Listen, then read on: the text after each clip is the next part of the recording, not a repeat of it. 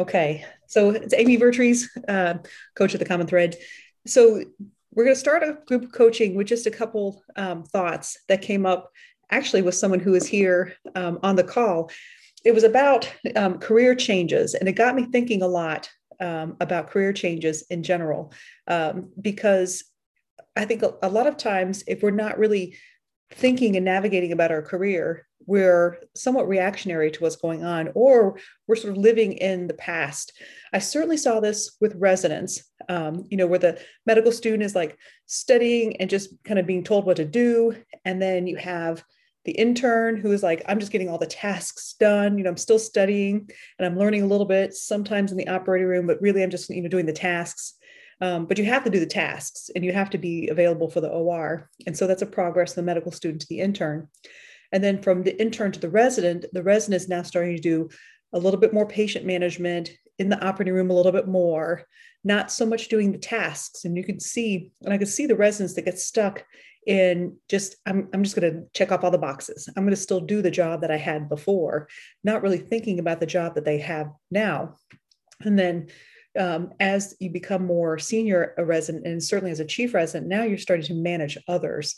So now it's not about doing the tasks. It's not just about getting the information gathered, and it's definitely in the OR still, but now you're managing the team. How are you getting people to work for you? How are you checking up to make sure, like the interns doing their tasks and the junior residents taking care of the folks on the floor, the more complicated things.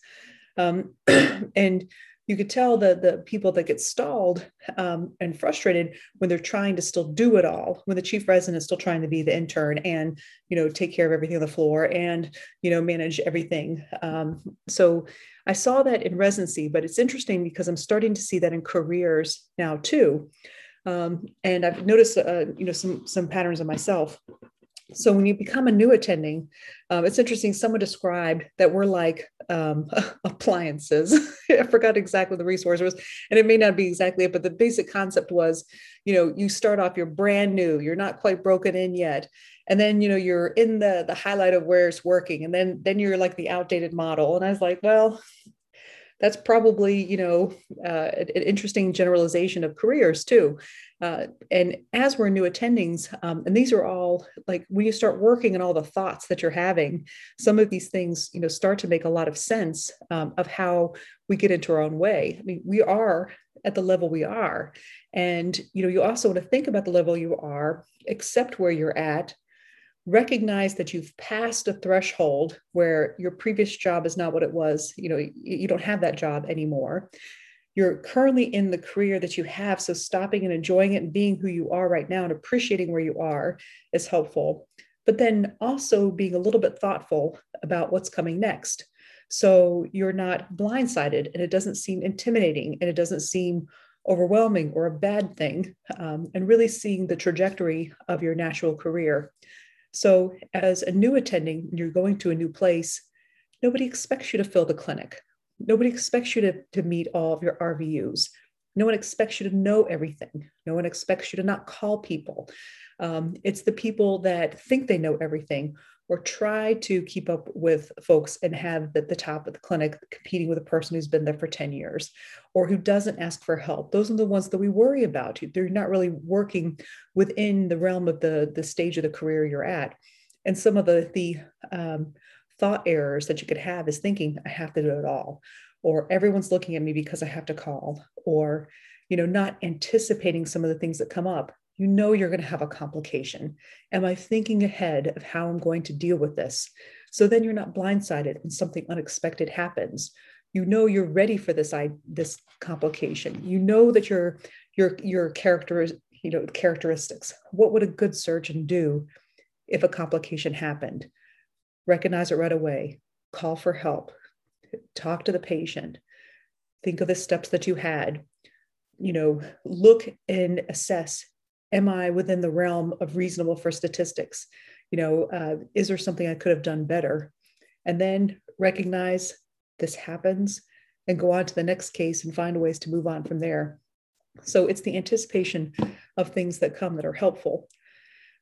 So so I think, well, we spend a little bit of time for new attendings because we know we need to support them. I see a lot of difficulty in mid-career surgeons, of which I'm in mid-career, and really starting to understand um, where our pitfalls are.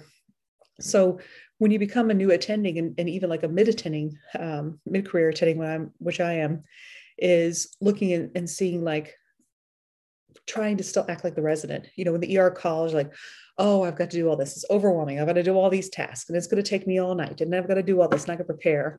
And then I start realizing I'm an attending. And I can call a hospitalist if there's something overwhelming medical wise, and I can call the orders, and that takes like 5 minutes. I can go see them for a few minutes, and I can schedule the next day. These tasks are not overwhelming, but my thoughts about these are overwhelming.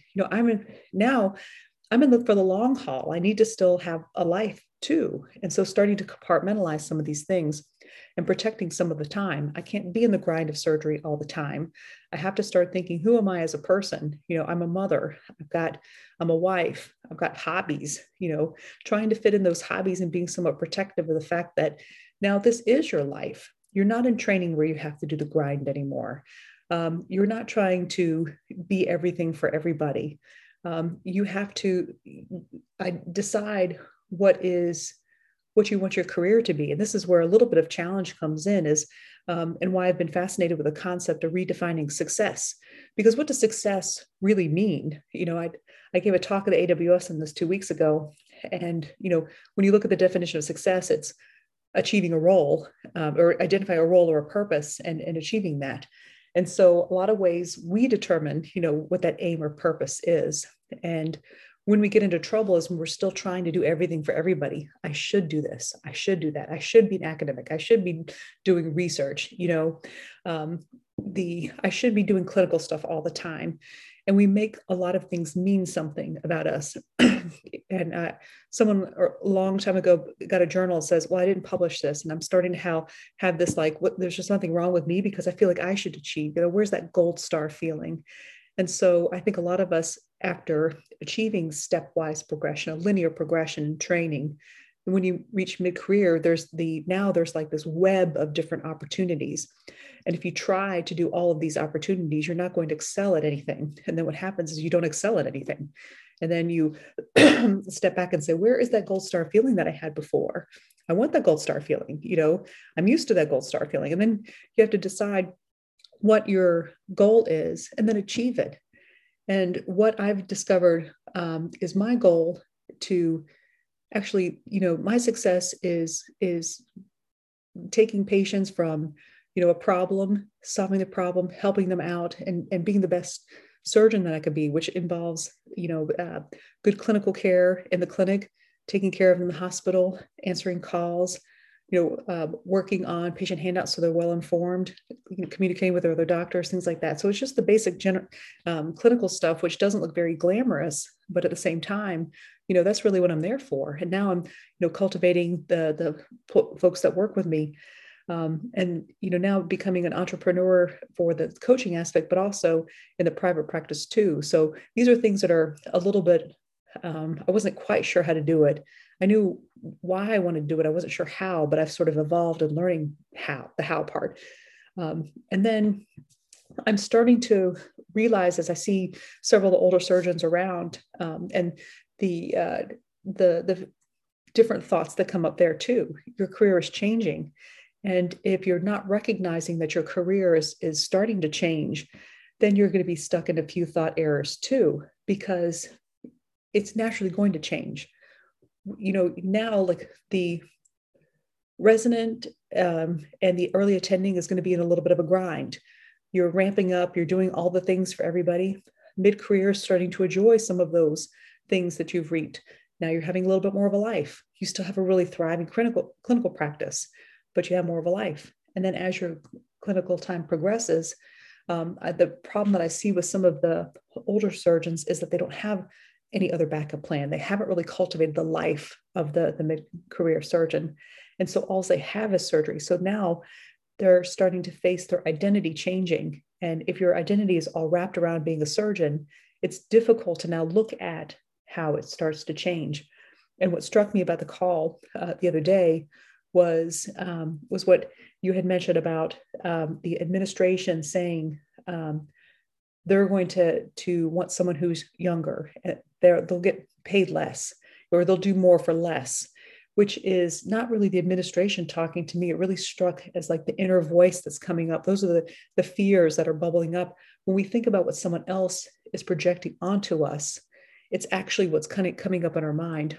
And so as you're facing the career changes, we know as we get older, like someone's going to come with new technology. I'm just starting to, sort of adapt the robot stuff, which I wasn't really interested in doing before, but I do want to keep up with other folks. So you do want to keep up, and you do want to be the person, when you enjoy like being the pillar of the society, where everyone's looking to you, you've had this career for a long time. When you're the surgeon that people come to, it's a little bit difficult to say, like, here is this other person. They're in the grind mentality. They're ramping up their clinic. People are like looking at them now. And so what does that mean about me? I think really it's asking ourselves, what are we making these thoughts mean? And it always comes down to our self-worth. When you're a new attending, you wonder, am I worthy? Am I going to make mistakes? And am I worthy to do this on my own?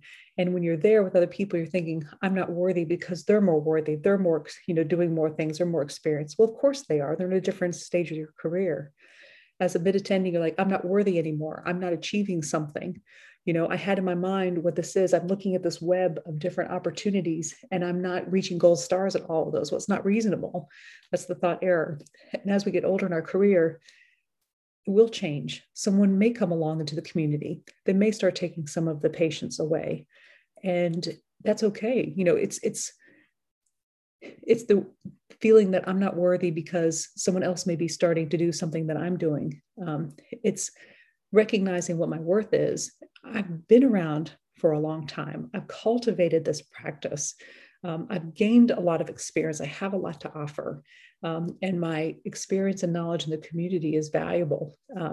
But I can also start thinking, maybe I'm starting to feel a little bit, I don't want to do the grind of attending anymore.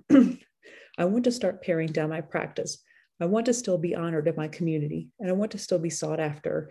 But maybe I want to start cultivating some of my other interests as well, the identity that's going to transition me to retirement and beyond. And I talked maybe a little bit longer than I expected, but really that it's been sparking my mind about, I've studied the resident aspect of it too, but I'm starting to see the trajectory of attending life, which is pretty interesting. So I know I've said this many times before. Y'all know I could talk the whole hour, but I'm going to try to hold off in doing so. Does anybody want coaching?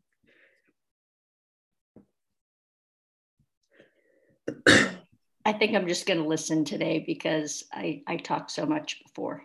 Yeah. Well, I mean, you're probably like, I don't want just one coach. I'm used to 3.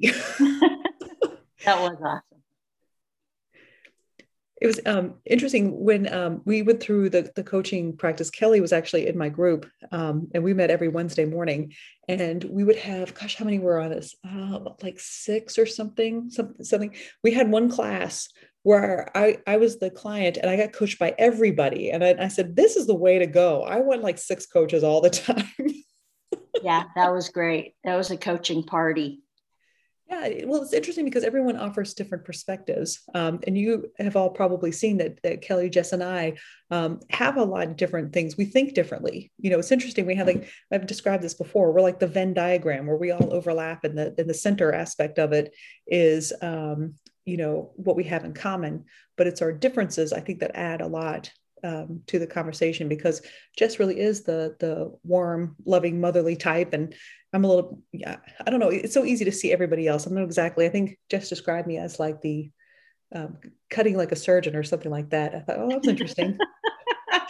I don't see myself, but I see, when I see Kelly, Kelly is the, come, let's think of all this, she's the deep, the stoic study type and things like that too. And also working on her world famous aspect, writing her books and doing her podcast and, getting invited to this and that. So she's going to be our world famous one. She's the video star. So anyway, we can see everybody else can't quite see us. I can go. My kids are here and I'm solo parenting tonight, so it might be a little. Go for it. So This actually pertains to my in-laws, but it kind of pertains to a bigger theme of like realizing you can't change other people's behavior, but it might affect the way that like you want to, so when you want to have a relationship with someone, but it's just not working out. Mm-hmm. If that makes sense. And so, tell me more. Yeah. So the situation is that my husband is from the Midwest and we live in New York. And the rest of his family is in the Midwest. And they're just really not very good at getting together. And when they do, it seems to be like unorganized and spur of the moment, which can kind of work out for them because they can all drive. Mm-hmm. But for example, this last weekend, they told us Wednesday, hey, why don't you come this weekend? And we have 2 little kids. We both are physicians. It's like we'd have to fly. It's like just about impossible to do. And that's like a specific example, but they've done it over the 10 years that we've been married. Mm-hmm. And I feel a little bit, so some of what I'm feeling is guilty because we live by my family and not by my husband's. And I feel that he is sad about that when we don't see his family. But then also, I think I feel left out too. Like, and What do you mean? irrationally, I know it's not intentional, but it doesn't matter how many times we try to explain to them what we need, you know, in order to be able to meet up, it doesn't happen. So I've gotten to the point where I don't even try, you know, well, you know, if they don't follow my my needs, you know, then we don't do it. And then I'm left feeling sad that we don't have as good a relationship as we want to. Does that make sense? Yeah. So it sounds like that there's the situation. I think the circumstance, is there a specific one, like I guess this weekend? So I guess they call and so the circumstances they call and say, you know, come this weekend with, you know, 4 days notice. 2 days notice. Yeah. 2 days notice. What's the problem? Yeah. So what do you think when they call and they say? I think, are you kidding? and I think my first thought is like, I just don't know how I'm going to pull that off. So we're just not going to do it. And then I started thinking, why didn't you call us earlier? And, you know, yeah, all those things. Yeah. And so what's the thought that bothers you most? So you mentioned, you know, there's the, are you kidding? Why didn't you call earlier? Mm-hmm. What are the thoughts? You know, give me all the thoughts that you have. And let's pick out the one that bothers you most. Yeah, I think it's the repetitive behavior. I even tried to reach out to them a couple of weeks ago to figure out what the plan might be, you know, because I had heard some inkling that people might be getting together, but it wasn't nailed down. And so I tried to reach out early and they said, oh, we'll let you know. So they let me know 2 days ahead. Yeah. Okay. And so of these things like, you know, are you kidding? Why didn't you call earlier? And oh, this again. Yeah. And then you know, I've tried and it sounds like I've tried and they don't appear to be trying. Is that? Yeah. And then we feel left out. Yeah. And then so I guess the thought is like I'm feeling left out, or what is the ones that bother you the most? Yeah, I'm feeling left out. And I think really what bothers me is, and it's since we're working on my thoughts, is feeling like not respected or like they must not care enough to plan ahead, knowing that that's what we need. Yeah. So you're not respecting me. Yeah. Do you so it sounds like, you know, I'm getting really strong, you know, vibes from I'm feeling left out and you're not respecting me. Which is the one that seems to be bothering you the most?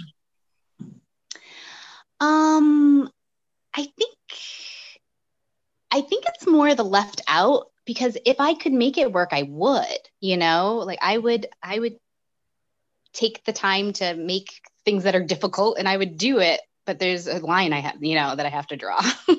Yeah. I can't put us all on a plane in 2 days and, you know, we don't have the day off already and all that type of stuff.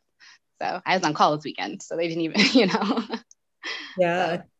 And so like when they call and they tell you, okay, we're getting together in 2 days, and you have this thought of, I'm, you know, I guess I'm feeling left out. How does this make you feel?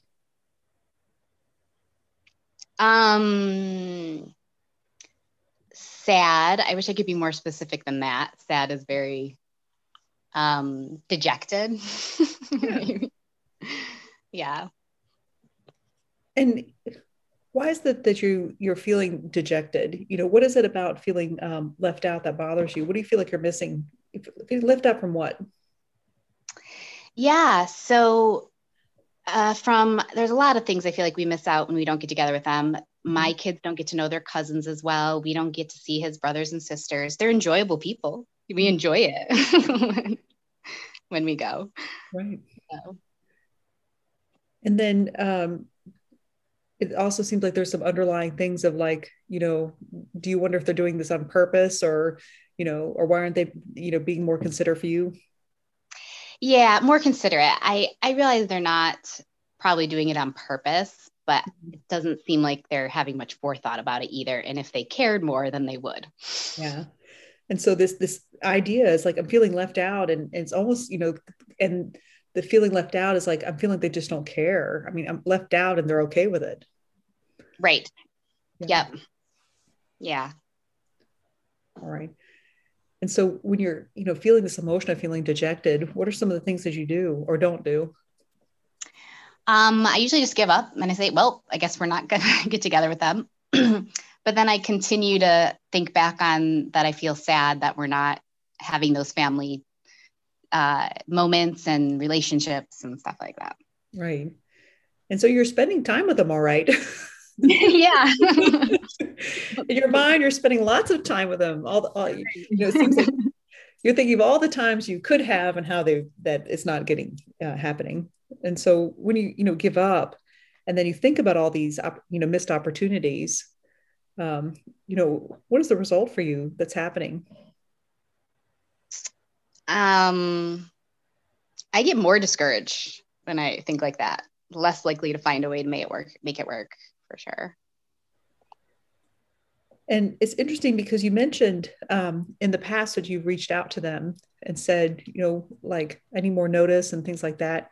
Mm-hmm. Do you have any ability to schedule anything?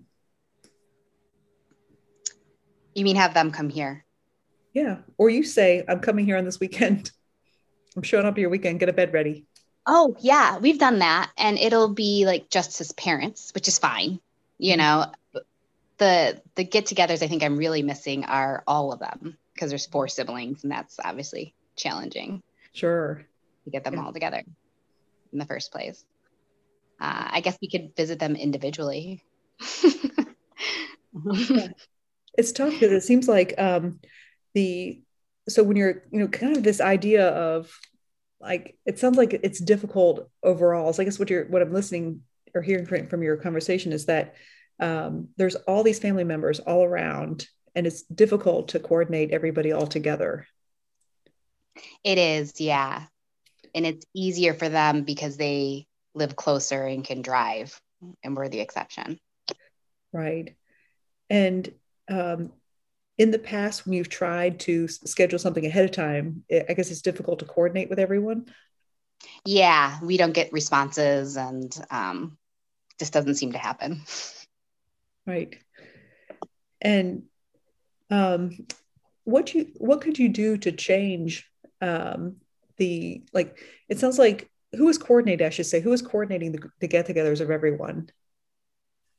Is this parent? Well, yeah, there isn't a point person, and that's probably why they don't happen.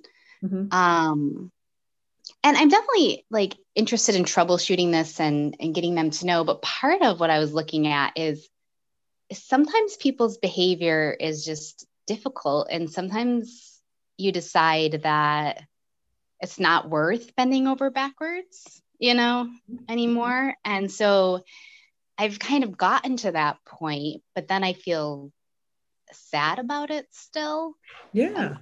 So deciding when I should keep working at the relationship versus just accepting it for what it is and feeling okay with that is a difficult spot for me to be. And maybe it just takes some journaling and thinking about it. But well, I mean, I think that you have the answer here a little bit in your current, unintentional model that we're looking at is that, it seems like this is kind of a repetitive pattern. So the circumstance is, this is, similar to others where you get no notice.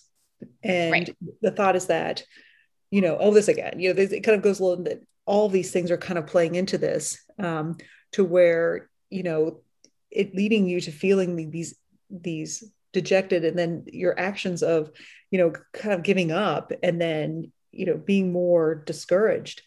And so it seems like each episode you come more and more discouraged. And so you feel like I'm just not going to try anymore. Yep. Yeah. But it's interesting though, that when you look at the details of this too. So when you look at the details of what has happened before, it sounds like there's never really been a point person. And that and so we look at our thought download, you don't really have a point person. Everyone lives in different places. Mm-hmm. There is, this thought that it's easier for them because they could drive.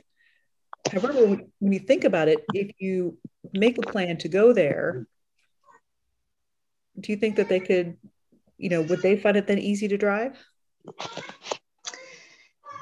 Maybe.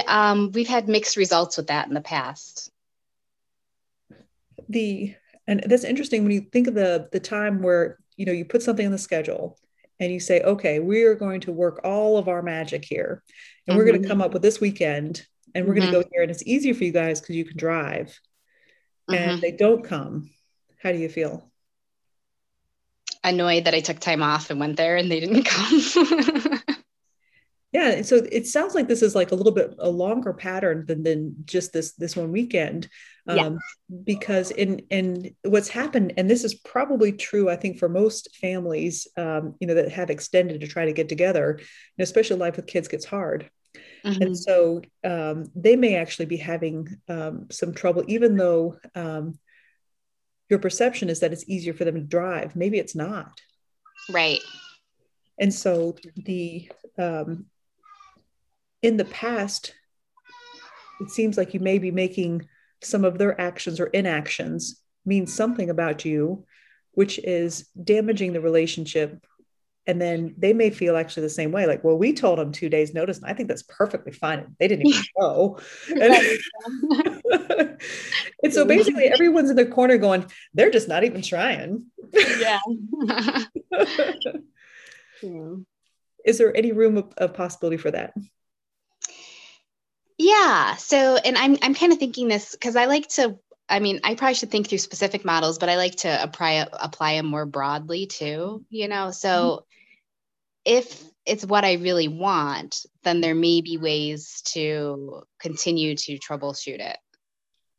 Well, and I think, so let's go to what you really want. What do you like? Let's look at what the R line. So what is the R line, the result line that you truly, truly want? Yeah, I would like us, for his 4 siblings and all their kids and his parents, to get together once a year. That would be great. Okay. And have you, does anyone know that this is a goal that you have? I've mentioned it to his parents. His family is completely different than mine, and I'll admit, I am always a little afraid of my behavior because I'm an East Coaster and they're Midwest. And so sometimes I already think they think I'm too pushy. Interesting. So you see, that's an interesting thought that popped out, isn't it? Yeah, it is. Yeah. Uh-huh. And this happens to me too all the time. I start talking like, oh, no, this is what I'm working at. And oh, where did that come from? Damn it, that's it. Yeah. So in some ways, if you're in the back of your mind telling yourself, I don't want them to think I'm too pushy. But you look at this family going, they need somebody to be pushy. Right. Yeah. And what if, if you communicate your idea of this is what I really want, if you go to them and you say, this is really, really what I want, it'd be really great for us to get together. All the 4 siblings, our cousins, and it'd really be great for us to get together. What are some of the actions that you could do to make that happen? Um, yeah, I mean, I'll admit in my family, my mother's the point person, and she, I don't want to use nags, but nags us until we all agree to a date and a You need point. an effective point person. Yeah. All right. So if you were to identify an effective point person, an effective leader in this, Mm-hmm. who would it be in your family? It might actually be my sister-in-law, Jane.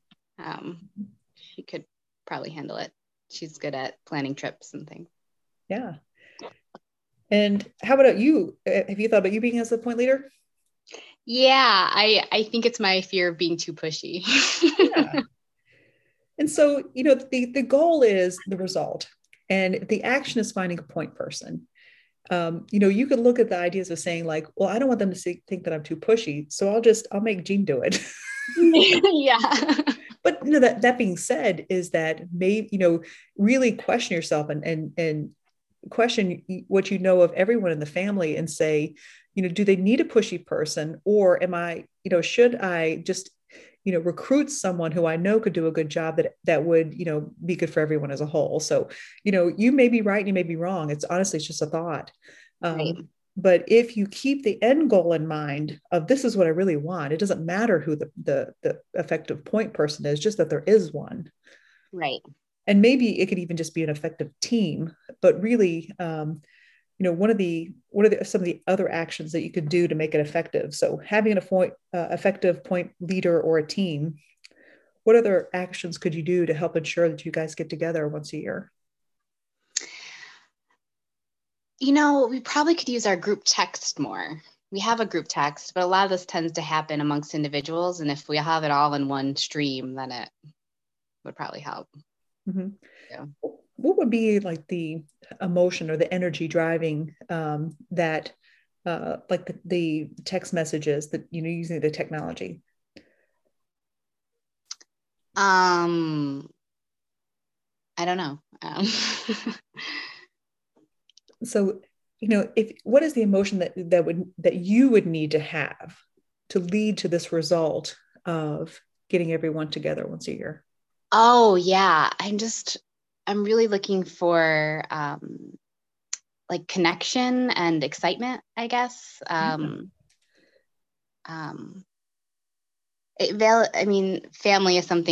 relationships are something I've always valued. Mm-hmm. Right. And so, and I think an action would be communicating that value. Yeah. So, and you can see where this is, starting to shape up, if you're excited about it and, you're using this technology that you have, and you're communicating, your excitement about this. How do you think other people are going to respond to that? Yeah, I don't think I've sat down and had like an authentic, genuine conversation about like the value and the emotions around it. Yeah. And I mean, I think everyone is I think you're exactly hit the nail on the head. Everyone's like in their own little groupings of things. And sometimes it's hard to see outside your own snow globe. Mm-hmm. Yeah. But you can imagine, so they're in their own snow globe and you kind of like knock on the door and say like, hey, wouldn't this be really cool for us to get together and our kids, it's really important for me for my kids to know your kids. And you come at it from like excitement, not like this dejected, well, I mean, you can come if you want, I know you're not going to. And yeah, that's kind of how I do it now, 10 years in. Yeah, exactly. I mean, and it's to not be discouraged by all those previous times. Right. And so what would be the thought that you would have to lead to this excitement about getting together? Yeah, I think I need to keep that at the forefront. Mm-hmm. And that's why you go from the unintentional model to the intentional, because feeling that like the thought I have is that I want to get our families together because I want us to have connection and to have, good relationships. Yeah, I want to have these connections. Yes. Yeah. Because when you think to yourself, I want to have these connections, then what do you feel about the obstacles in your way? They're less significant because it stands in the way of getting what, especially my fear of being pushy. That one's less important. Yeah, because, and that's an interesting thought that comes up, because when you think about it, we're worried about what other people think. But if you keep this thought forefront in your mind and you keep the end result that you want in your mind of, I want us to be connected. I want you to see how pushy I am. Yeah. But I think telling them why, we tell them we want to get together, but we never sat down and talked about the why. Yeah. And I think people know it, but to actually talk about it, it puts it at the forefront, and it's hard for them to say they don't know, or, it reminds them as well, Exactly. And I think that's the thing is, when you do get caught up in everything, because there are, if you think of their models, they're probably also thinking, I remember that time we're supposed to get together and I couldn't, I feel a little bit guilty. And, they may actually have a lot of their own feelings of dejection and overwhelm and things like that too. But when you kind of gain people, and bring people in and say, wouldn't it just be really great to do this? And this is really why I want to do it. Is I really just want to make sure that we stay connected, because you're really, you start opening yourself up, but then you're also, inviting them in as well. And I think it's that connection that you're missing. And you can actually even start with that connection now when you approach it with this excitement. And, your excitement is like translated into these text messages. And wouldn't this be great to get together? And I'm really excited about this. And I'm really looking forward to it. And, kind of not really pushing aside, but acknowledging the fact that you're worried about being pushy, but it's not being pushy to want to be connected. Right.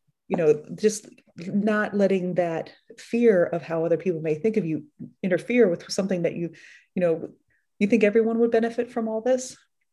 Yeah. Yeah. And so it's a common goal. And so you may have an effective point leader just logistically, but if you make it a team effort, then everyone's kind of invested in the outcome. Yeah. I realize a lot of this comes back to vulnerability again. Allowing yourself to be vulnerable. And I think that it's worth taking a look at this and saying, like, what happens if I decide, okay, I'm going to approach this with excitement. I'm going to come up with this plan and I want them to be involved, and they still don't. Right. Yeah. What are you going to think of that? Yeah. At least I tried. Yeah. Well, if you approach it with curiosity, that may get you far. So if you say, like, I want to get together, and they don't, but you still want to maintain that connection, what are some ways that you could still, be connected and have it look a little different? True. Kind of like what I was talking about earlier, visit them independently, or maybe even via videos and stuff as opposed to in person. That's absolutely. And I think it's really, again, it's keeping the end goal in mind, but being somewhat flexible and giving a lot of compassion and approaching things with curiosity, both about how we act and how other people act, is probably a key into, getting what we want, which is, what you want is connection. You want your cousins to know each other. The pandemic actually taught us a lot of those things. But I too have an extended family, and our cousins, they do the video. Now the kids are older and they have their own technology. And so sometimes even just one visit can spark more. And so there's lots of ways to be connected. And it's when your end goal is, I'm excited, I want us to be connected, then the result may actually even look a little bit different. It may not be getting together, like you said, it may be getting together individually or getting together digitally, and building that excitement and working on the relationship and the connection to where then everyone's like, wouldn't it be great to get together? Yeah. And so it's building that excitement. It may just look a little bit different than you think. Yeah. So I think very helpful. I think the key takeaways for me is I didn't want to be vulnerable. That was a big part of it. And then being flexible with the end goal. It doesn't have to look a specific way. Those perfectionist tendencies sometimes. Girl. Yeah. But it's really, and this is where the thought model especially can be so powerful. Is like when you do these thoughts, you're already kind of seeing the vulnerability. You're seeing like the self-critical aspect of it, the perfectionist tendency, telling yourself you're too pushy, well, I don't want people to see this. And in some ways it's a little bit safer to be at home. Now you don't have to put yourself out there. So there's definitely a lot that's underlying this that comes up when you really start thinking about it. But when you think of the end goal in mind, isn't it just so much more exciting, so much more fun to think of excitement and connection than it is to say, I wonder what they're thinking about me. When you start thinking about, I wonder what I think about them, when you get excited about something different, it really changes everything. Yeah, it does. So totally. That, good luck with that too. I'm excited to see how that goes. Thanks. I'll let you know. Good. Yes. All right. We have about 15 minutes. Anybody else interested in a little bit of coaching? Got about 15 minutes.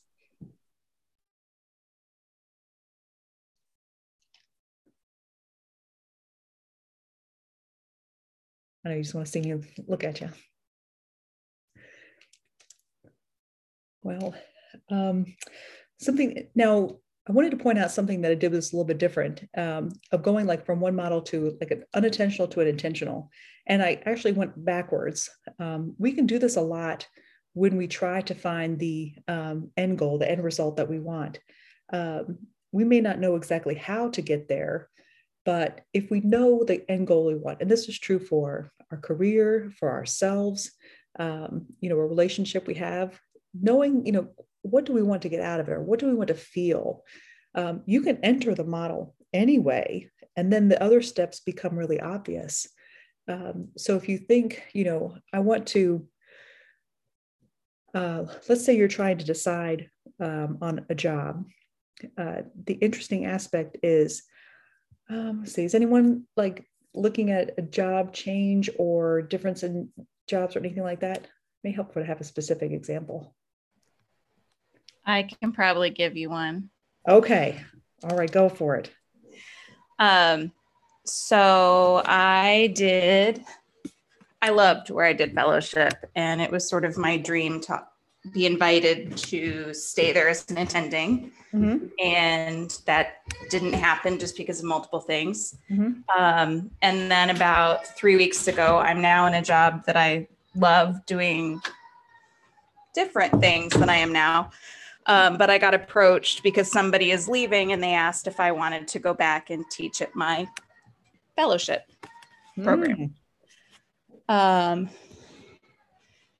it's hard because my fellowship program is relatively well known. And so my ego is definitely stroked by the idea that I could come back and sort of be wanted. And the fact that it's now been 6 years since fellowship. And when my fellowship director called, he's like, I know you're happy where you're at, but your name just keeps coming up. And he's like, so, I don't want to rock the boat for you. I don't want to make you unhappy, but at the same time, it'd be really nice to get you back here. That's a tough one. That's a tough one because my initial thought was like, well, no, I'm happy here. I like my job. I've been here almost 2 years. So I finally feel like I know where the bathroom is and sort of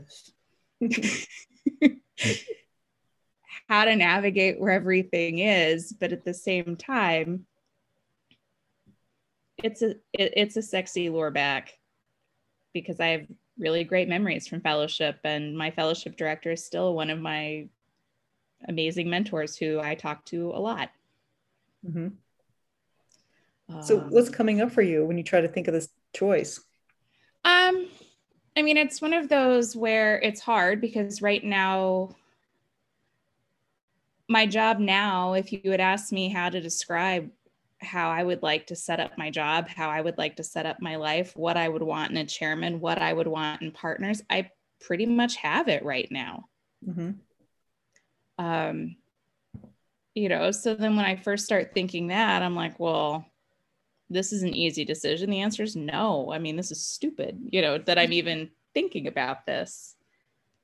And then I'm like, oh, but, just think of all the perks that would come just think of all the perks and think about what you could do and what have you. And then I counter with, right, but you wouldn't be doing these other areas that you really like doing and you're really good at.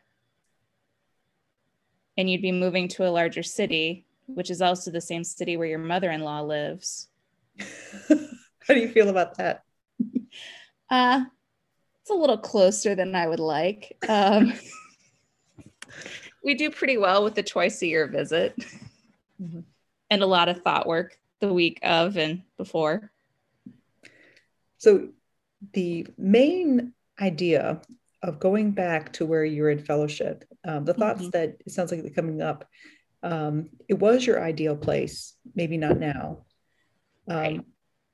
You felt initially, it sounded like you felt like a little bit, you wanted to stay. So maybe a little bit of rejection underlying, but now they're like, oh, now they want me back. Exactly. And finally, so, they came to their senses.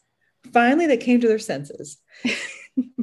And it sounds like, though, like if you knew that you would be successful and exactly, what you wanted on both places, which would you choose? If you knew you were going to be successful either place. I would probably stay here more from the rest of my family. My husband and my daughter would probably be happier here, which will also make me happier here. And part of what would hold me up, well, there's two things. One is I finally feel like I have a balance between work and home. And that balance does not exist where I did fellowship, which at the time I was single and not dating anybody. So it didn't matter. And I knew it was for a year. So this ideal job that you had in mind when you left fellowship is not so ideal after all. Right. Yeah. Well, it may have been an ideal job for me 6 years ago.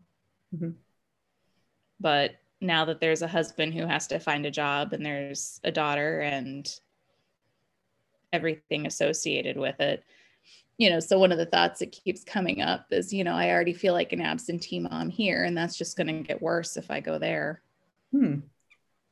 So it seems like you've made your decision. How do you feel about it? I know it's the right decision. It's just the me from 6 years ago keeps like coming back and is like, are you freaking joking? Don't you want to revisit this? Don't you want to go back and look at some of this? Do you? I mean, I think every time I go through and I do, and I've done thought downloads and things on it, I still end up at the same conclusion. While, it would be fun to go and investigate, I don't think it's the right choice. And I think some of it is I'm almost a little sad that I'm having to give up me from 6 years ago. But that's I'm like, but my friends aren't there anymore. My sister's not there anymore. The life that I lived isn't there anymore. So what is it really that I'm, other than my ego being stroked, which is really nice? What if you just take that? That's pretty much been my takeaway from it, is one of those, but again, like me from 6 years ago, every once in a while, like at 2:00 in the morning, will reappear and be like, really? You sure about this one? Now, though, is your 6 years ago self now exactly what you think it is? Are you looking back with rose-colored glasses? Oh, I'm sure I probably am. I'm sure I probably am. So what do you think your 6 years ago self is saying? I think myself from 6 years ago still felt like there was a lot to prove, and was still looking for a lot more external validation, and got pretty beat up in residency, and fellowship was sort of the first time I felt validated externally that, I was a good surgeon and I was someone that was fun to work with. And I, worked well with the team, as opposed to what I had been told for 6 years, which was not that. Yes. Okay. So I think we have the thought that's coming up here. So circumstance is job offered, and the thought is, I'm finally being validated for all the hard work I did. Yeah. How does it make you feel when you think that? Honestly, it makes me feel kind of sad because with all the thought work and everything that I've done, I mean, it's nice, but I feel a lot more like, I mean, I'm a badass surgeon, whether people think so or not, whether I'm at a fancy place or not. Why does it make you feel sad? Because again, the me from 6 years ago would have died for someone to tell her she was doing a good job. Mm-hmm. Oh, and that kind of fueled me for like a week. Mm-hmm. Interesting. So you're sad for this person from 6 years ago. Yeah.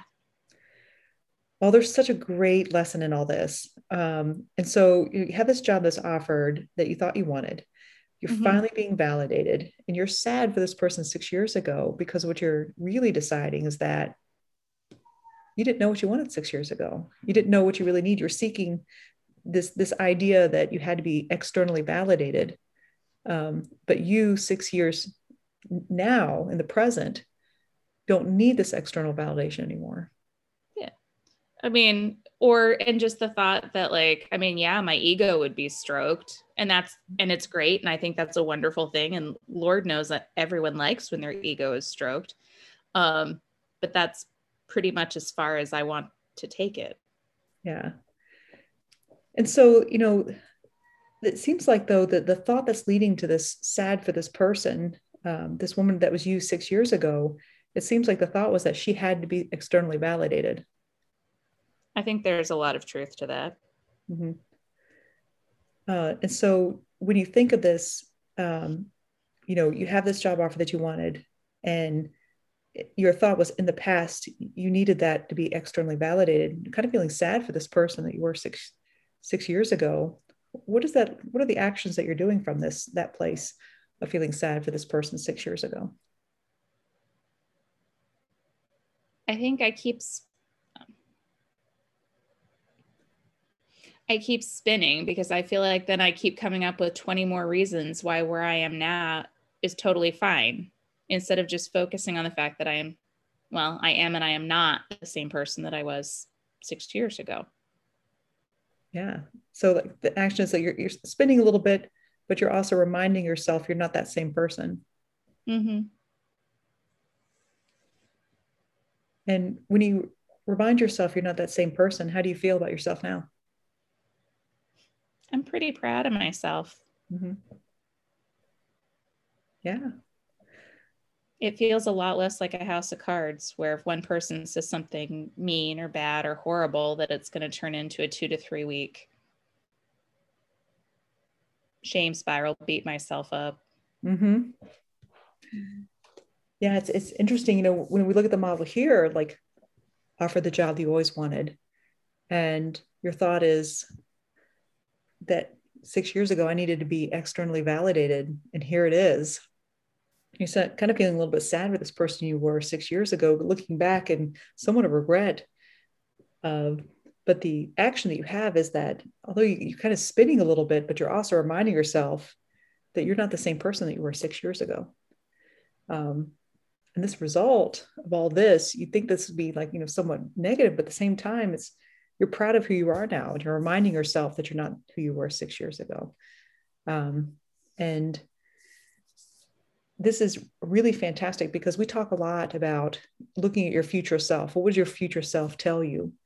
And it's interesting because, imagine who you were 6 years ago if you're sitting here coaching and we're saying, what do? I didn't get the job at a fellowship that I wanted. I wanted to be here. And, we tell ourselves all the time, it's like, what would your 6 year from now self tell you? And then maybe something for you to do is to kind of write a letter back to that sixth person, or the person you were 6 years ago, and just say, I know that you don't know exactly how this is going to turn out, but just trust me when I say you're no longer going to need this job. When you get out of this environment, when you progress in your career and look back, you're going to be so proud of yourself because you did it yourself and you didn't need that external validation. You didn't need someone to tell you what to do. And so then that's just our natural progression. We don't know at the time. And it's not fair for us to look back and judge ourselves or, find fault, because we did the best we could at the time. But we have the luxury now of looking back and saying, look how far I've come. Not look how terrible I was before, but look how far I've come. This was a natural progression, and you missed the beginning of it, but we talked about these career progressions. And it's so fascinating that you just, fell right into that too, because we sometimes get stuck in the position we're supposed to be in. Young attending, I'm supposed to be better than I am. I'm looking for other people to tell me what to do. Mid-career, all these decisions, what am I going to do? And the later career is now, I need to face my identity changing a little bit, but it doesn't have to be negative. Maybe I can choose the practice that I want. I don't have to worry about money anymore. I don't have to worry about prominence. I'm prominent. I can now start doing things that I want to do and still maintain some of this, but I don't have to do the grind that I did before. And so rather than, judging yourself or feeling bad about yourself 6 years ago, maybe it was exactly how it was supposed to be. Mm-hmm. I think there's some truth to that. Yeah. But I think, kind of sitting and being proud of where you're at right now is not a terrible place to be. No, it's not a normal emotion that comes jumping straight to mind. Well, it wasn't one in the past. Yeah. Me from 6 years ago would have been like, what the hell, yo? But what a great opportunity. Now you can start feeling proud of yourself all the time. I know. Because you have something to compare yourself to now. Yeah. Your past self. And just now, here is your homework since we're out of time. What is your future self 6 years from now going to tell you now? Isn't that fun to think about? Hopefully not what the hell, yo. But why not? Why not what the hell, yo? Because that just means that we're not going to be static 6 years. In 6 years, we're going to be exponentially more amazing than we are right now. What the hell? Why not? I like that idea. Dream big, sister. Well, good luck and enjoy the ego stroking. We don't get it all the time, but I think that your past self has given you a gift to remind yourself of where you're at. And so just think about what your future self might gift you right now. Sounds like I have a thought download to do. Good. Hope to hear from you soon. Definitely. All right. Y'all have a good one. And thanks for speaking up, guys. I know this is tough. Thank you. Love y'all. Bye.